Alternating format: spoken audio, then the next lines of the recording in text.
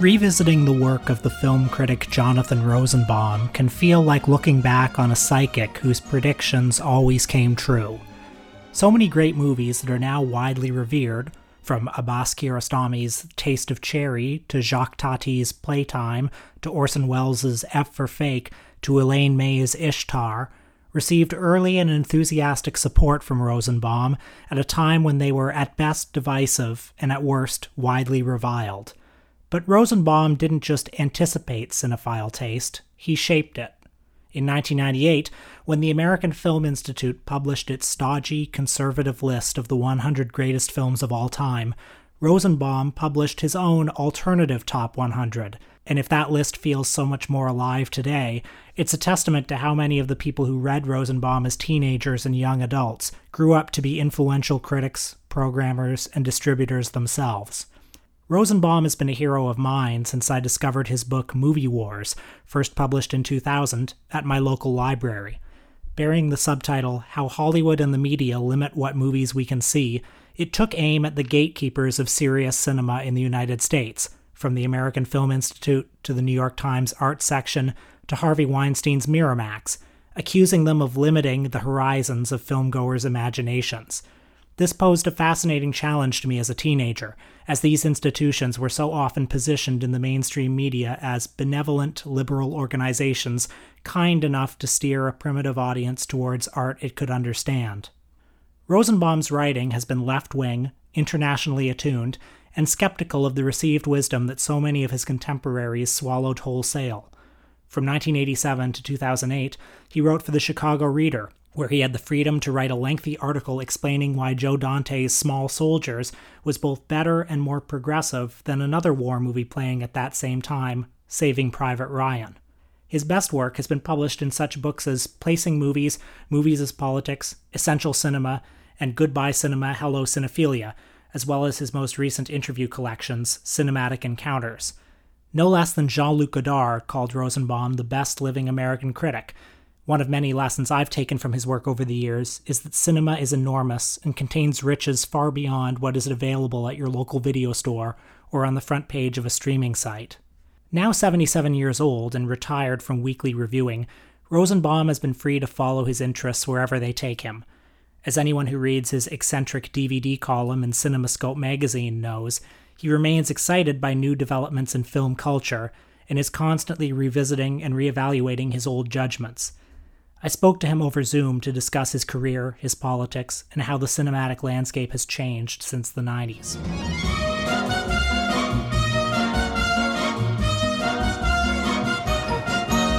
In your writing, you've often mentioned your childhood in Alabama and, of course, the years you spent in Paris in your 20s. How did those two locations inform both your politics and your way of approaching cinema? It's complicated. I mean, I grew up in a very, could say reactionary part of the United States, but at the same time, it was in one of the more liberal parts of Alabama because it was the Tennessee, the TVA. And my family was sort of like, intellectual and liberal. So I would say that the almost 8 years I spent in Europe, in Paris for 5 years and in London for 2.5, affected my politics even more than growing up in Alabama did in a lot of ways. How so? Well, I was on national health in both countries. I was, I guess there's a whole kind of collective mentality that I had been unacquainted with, except for sort of like my civil rights and anti-war activities, but I think there's a European position, which is that whatever you do is political, whereas it seems to me that there's a tendency in America to look at a lot of activities as being apolitical, which I think would not be possible within a European sensibility. So a lot of it has to do with that, of seeing everything that one does as political, and that even if one does nothing, that becomes accepting the status quo, which is a political position, I know from your writing that you gained a deeper appreciation of, for example, Jerry Lewis when you were in Paris. Well, actually, yeah, deeper, but I was a big fan since I was, 7 years old. I mean, you know, Did you ever have a period where or you even disowned younger. him like so many did? Yeah, I mean, I basically loved his early movies, you know. Mhm. That's the thing is what I find amazing is that Americans are in denial that they embrace Jerry Lewis, you know. I bring it up because the Europeans have a particular relationship with Jerry Lewis, it seems, not to get stereotypical about it, but they seem to regard him as a particular symbol of America. Yes. And you know, thinking of that, did you gain a different perspective, maybe a more removed perspective on American cinema by living in Europe? Certainly, but I don't think that's only European because, you know, like my friend Myrna Saivafa made a film about called Jerry and Me, in which she basically, even herself says that she saw Jerry Lewis as America. So it's not just a European thing. I think it's just a non-American thing. Sure. You know, I also went to a boarding school for 2 years in Vermont that had, you know, that was very international. A lot of international students attended. And you know, living in New York afterwards, I think even foreign visitors who visited the Frank Lloyd Wright House I grew up in. So it meant that I kind of like was drawn to a kind of internationalist perspective. But this became literalized once I started living abroad. I know you worked for a time in New York, but you spent the bulk of your career in Chicago. I know New York has a very storied tradition of film criticism. You know, the Yeah. Cales and the Sarasas and the John Simons duking it out. And I guess Chicago has Siskel and Ebert, but was working in Chicago a different experience than working in New York would have been? Very different. And the way it was very different was that it's not competitive in Chicago. New York is totally competitive. I mean, in New York, you're made to feel just by standing and breathing, you're taking up somebody else's space. Whereas there was very much of a live and let live attitude. I was friendly with Roger. Roger helped me in certain ways, you know, and I was very grateful for. Even though you know, we had very different constituencies and, you know, positions. I was not perceived by Roger as threatening his, whereas, you know, both Cale and Saras were very wary of me. And, you know, I eventually became friendly without being friends with both of them in different ways. But this was after a long period of being considered persona non grata with both of them. And that's typical of New York because, as I say, it's like a, you know, a battlefield constantly. And I found it very unpleasant, actually, to tell you the truth, just because what's really funny is that the more powerful people are in certain situations, the more easily threatened they become. So that I couldn't criticize Saras and Cale. That's why basically they were so hostile towards me because, I mean, you know, it's like when I met Pauline Kael and my first year at the National Society of Film Critics, she said to me after the first meeting I attended, "I want you to know that I voted for you because nobody has attacked me so much over the years." And I laughed and I said, "That's because nobody else has read you so much over the years." And then a year later, she actually said, "When I told you that, I was only joking. There were other good reasons to have, you know, to have voted for you," which was nice of her to say and to remember a whole year later. But that sort of indicates the way in which the New Yorkers think about these things, you know. Yeah, it sounds like one of those jokes with a kernel of truth, doesn't it? Do you think your criticism would have been different had you stayed in New York? By which I mean your criticism was often quite confrontational. Your criticism was always trying to chart a path that was different from the mainstream Hollywood. You wrote a lot about how PR and criticism would often meld in the 80s and 90s. Maybe this is a leading question, but were you more resistant to that living in the Midwest? Yeah, well, I don't think public relations was so difficult in the Midwest. See, I think part of the problem that I had, at least that I felt, is that for me, then and now, New York is a provincial place. I mean, even though it's sophisticated in some ways, New York reminds me of my hometown in Alabama.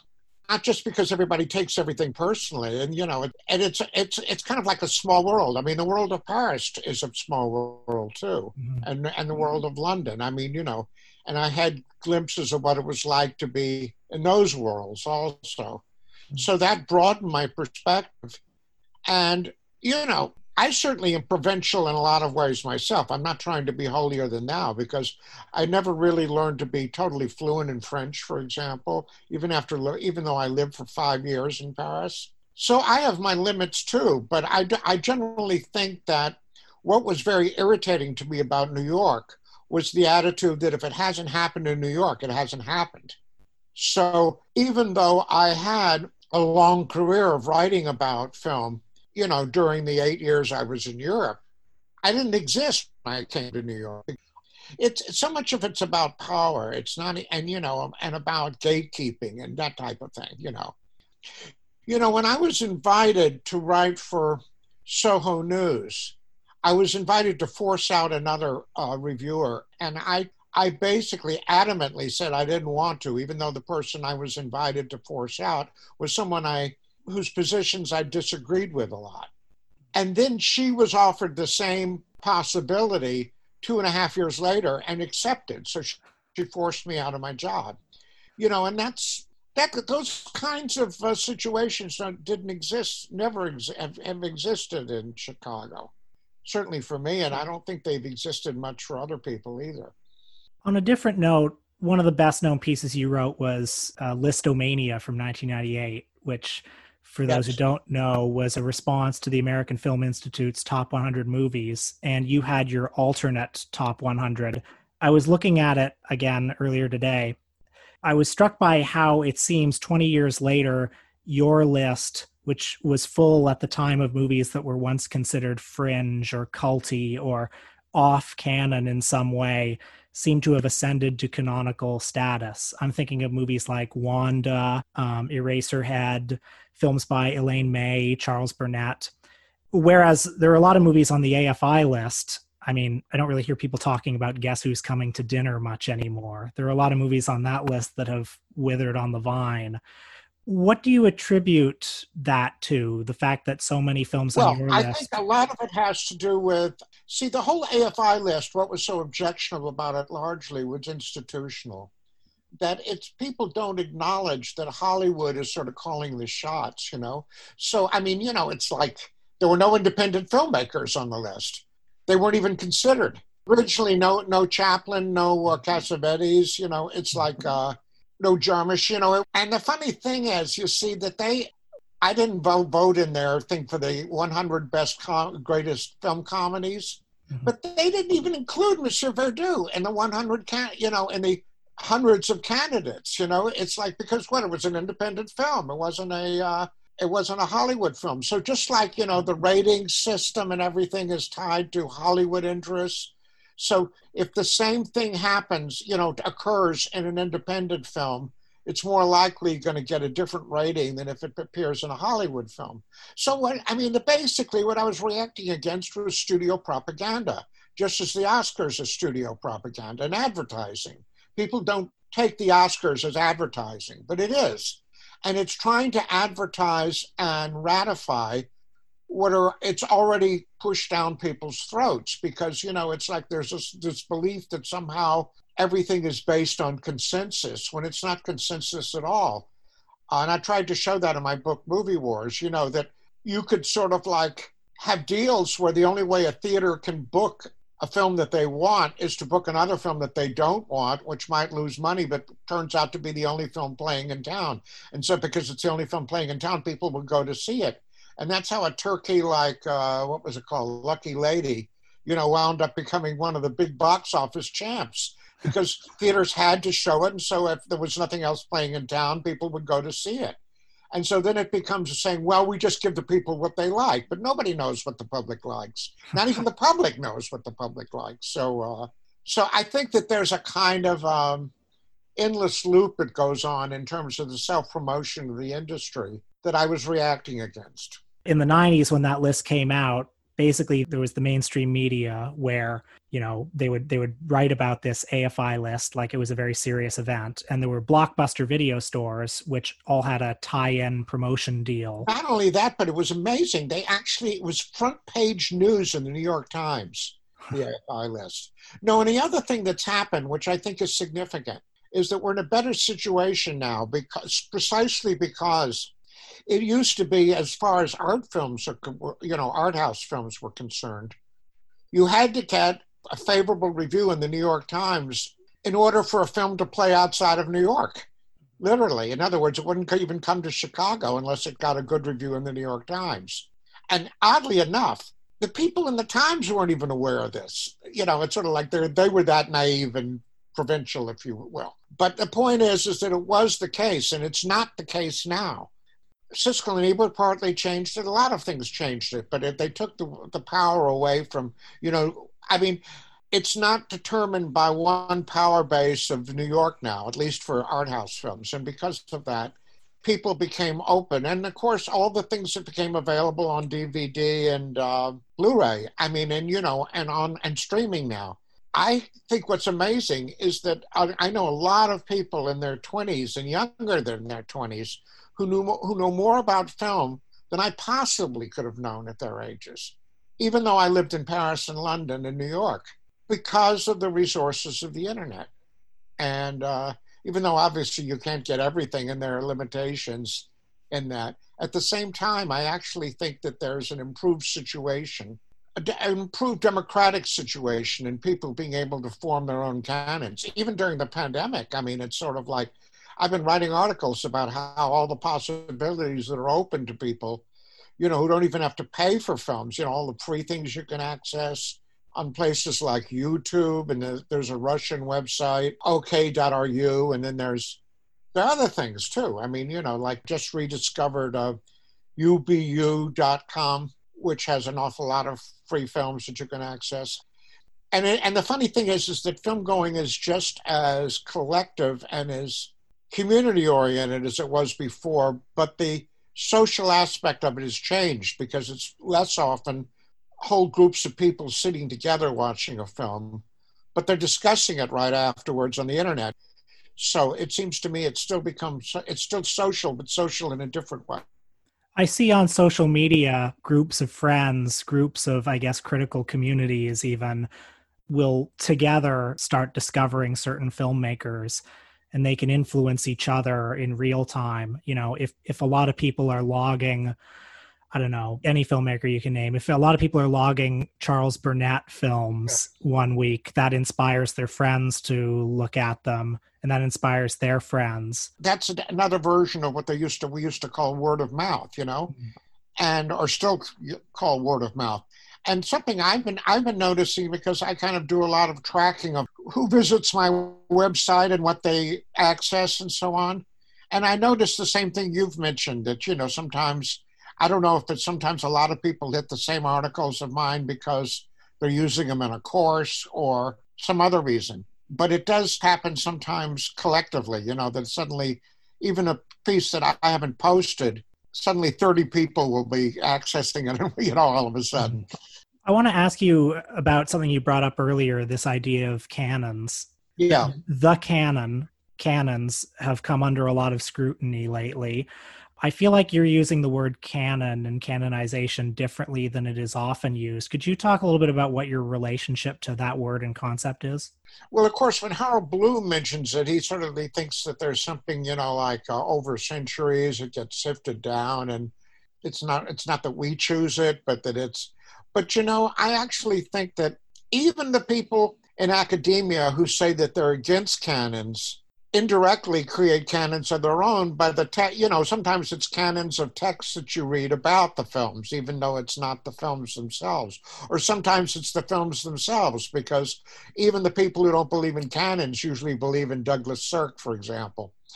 And the Oscars is a form of canonizing. It's just basically, I think what we have to think of in terms of canons is that more films are theoretically available to people than ever before. But people are more desperate for lists because they have to have some criteria for selection. And usually what they fall back on is, the films that the biggest box office receipts or the ones that got the Oscars and, which are very boring kinds of, those are canon making, but it seems to me that what people need to do, and it's more challenging, is to discover their own taste. And once they discover their own taste, follow that taste. And that means creating their own canons.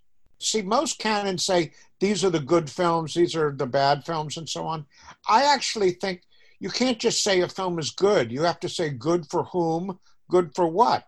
You can't just say good, because that becomes meaningless by itself. You have to sort of like follow it by saying whom it's good for and what it's good for.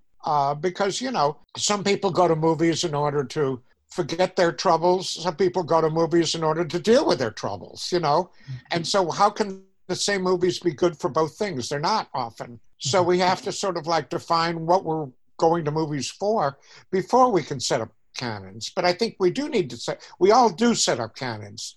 It's just like we're all subjective, even if we don't realize we're being subjective.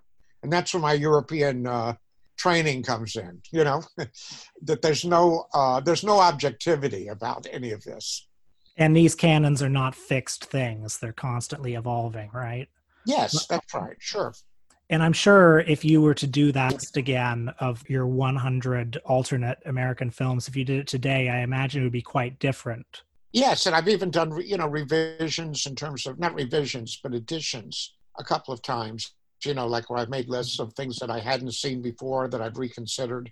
So sure, I think it's always changing. And the whole idea of sort of having one of the things that I had against Pauline Kael was that for her, you'd see a film once and for all eternity, that's your judgment, and it's sort of like, that doesn't give you much flexibility. I prefer, viewer flexibility too. There are films that I hated the first time I saw and now considered great. And films that I once considered great that I now don't care about, And I think we have to grow. Or we not only have to grow, we grow regardless of whether we want to or not.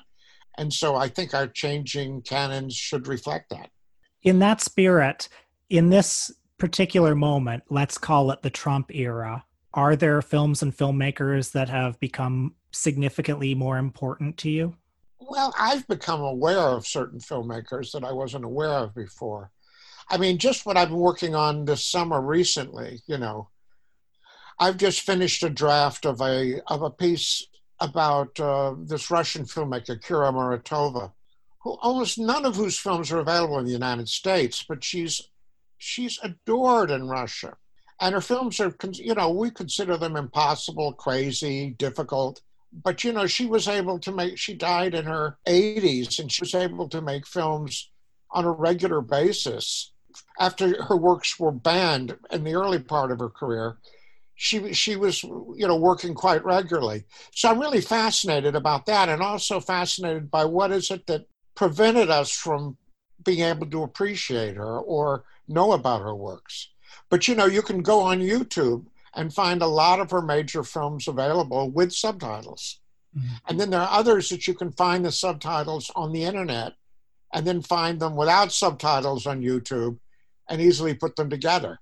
So it's like, I think that there are a lot of ways in which we can be resourceful in our canon building. And that's one thing. I'm also going to be writing an article pretty soon about Kelly Reichardt, and she's somebody who I've never written about, or hardly, except an odd capsule or two. But I've actually gotten interested in her work, and a lot of it makes me curious. I feel like I still need to learn a lot about it. I've just finished, I'm still reviewing a novel by a major Italian screenwriter who I didn't, I knew his name, but I didn't really know what he represented.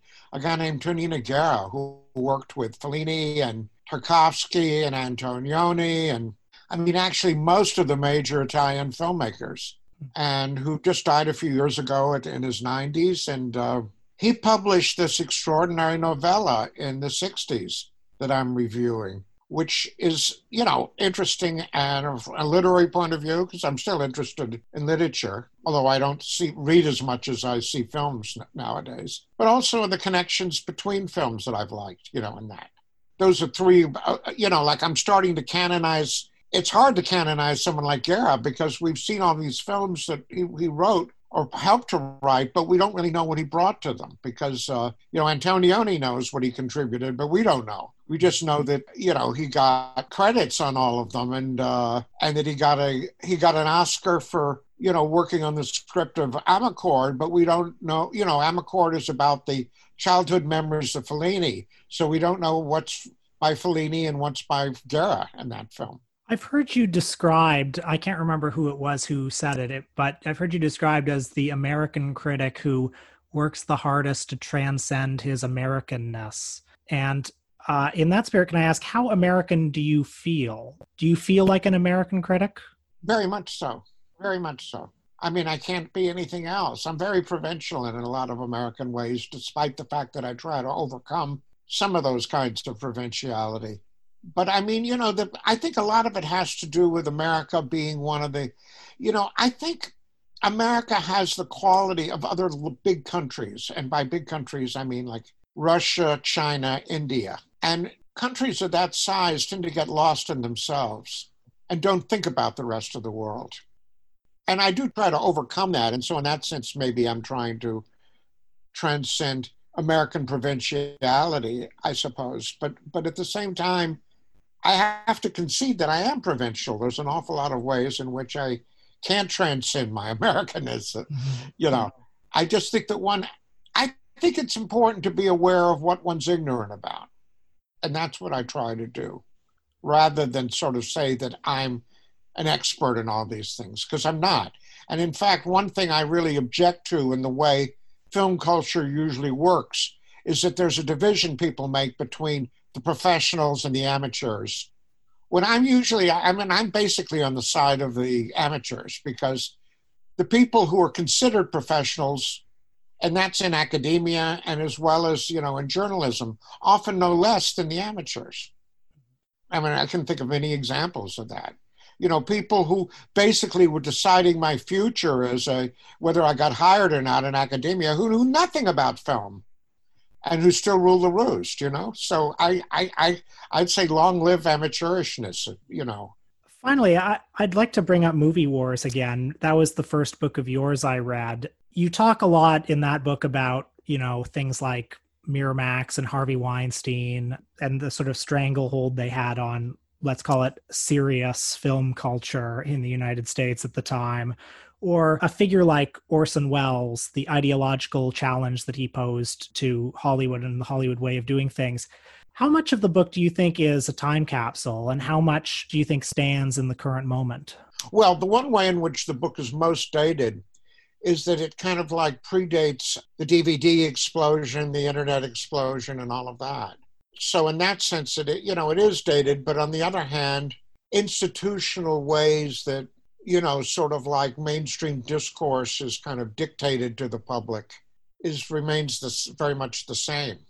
Do you think there's still a kind of monoculture? And is the monoculture more powerful or less powerful than it once was? Well, the funny thing is, in some ways, it may even be even more powerful, but in ways that it's very strange because, like, for example, I'm still kind of bewildered by the fact that almost everybody I know completely fell hook, line, and sinker for the last Tarantino movie or for the last several Tarantino movies and don't even see them, like with sort of obvious things you could be critical about, at least ideologically, as well, and in other words, I think there's a certain kind of way in which there's a conservative element in the public and even among, intellectuals and leftists that is satisfied and gratified by Quentin Tarantino. Which is why, in other words, why I think that, to me, as I wrote, I thought that the emotional message of the last Tarantino movie was make America great again, and so I think that there's a certain kind of way in which, again, it's the whole question of people not having, because they're afraid of their own freedom in terms of, what they can go to see. So they'd rather fall back on a consensus idea. So everybody has to see Olivia de Havilland movies now because she just died, you know. And I found I noticed everybody was seeing her films before I even heard that she died. But then I thought, oh wait, it must be because she died, you know. And you know, that's a crazy reason for going off to see it. At least for me, I'm not. I mean, I guess it's okay, but it seems to me a kind of you know, if her films were worth seeing before, why not see them before? Right, right. And why just wait till somebody dies before looking at their films? I mean, it just seems like, I don't know, that there's a kind of way in which, you know, it's news cycles, you know, like the news used to be, I used to get really aggravated by the fact that they were just waiting for something to happen, like Frank Sinatra dies, so that they won't have, they can suspend no news about the whole world. And all they have on the news for 24 hours a day is news about Frank Sinatra. And everybody has to listen to Frank Sinatra together. And everybody has to watch Frank Sinatra movies together because he just died. You know, it just seems to me that that's a kind of, there's something very defeatist about that attitude, I think. You could sort of like say, well, it's nice to have the whole public sort of thinking as, you know, collective. But I'd rather think Black Lives Matter is a better way of thinking collectively than, you know, Olivia de Havilland just died, you know. At least for me, it's a more useful way. It creates something. Whereas everybody looking at Olivia de Havilland films at the same time, I don't know what it creates is that important.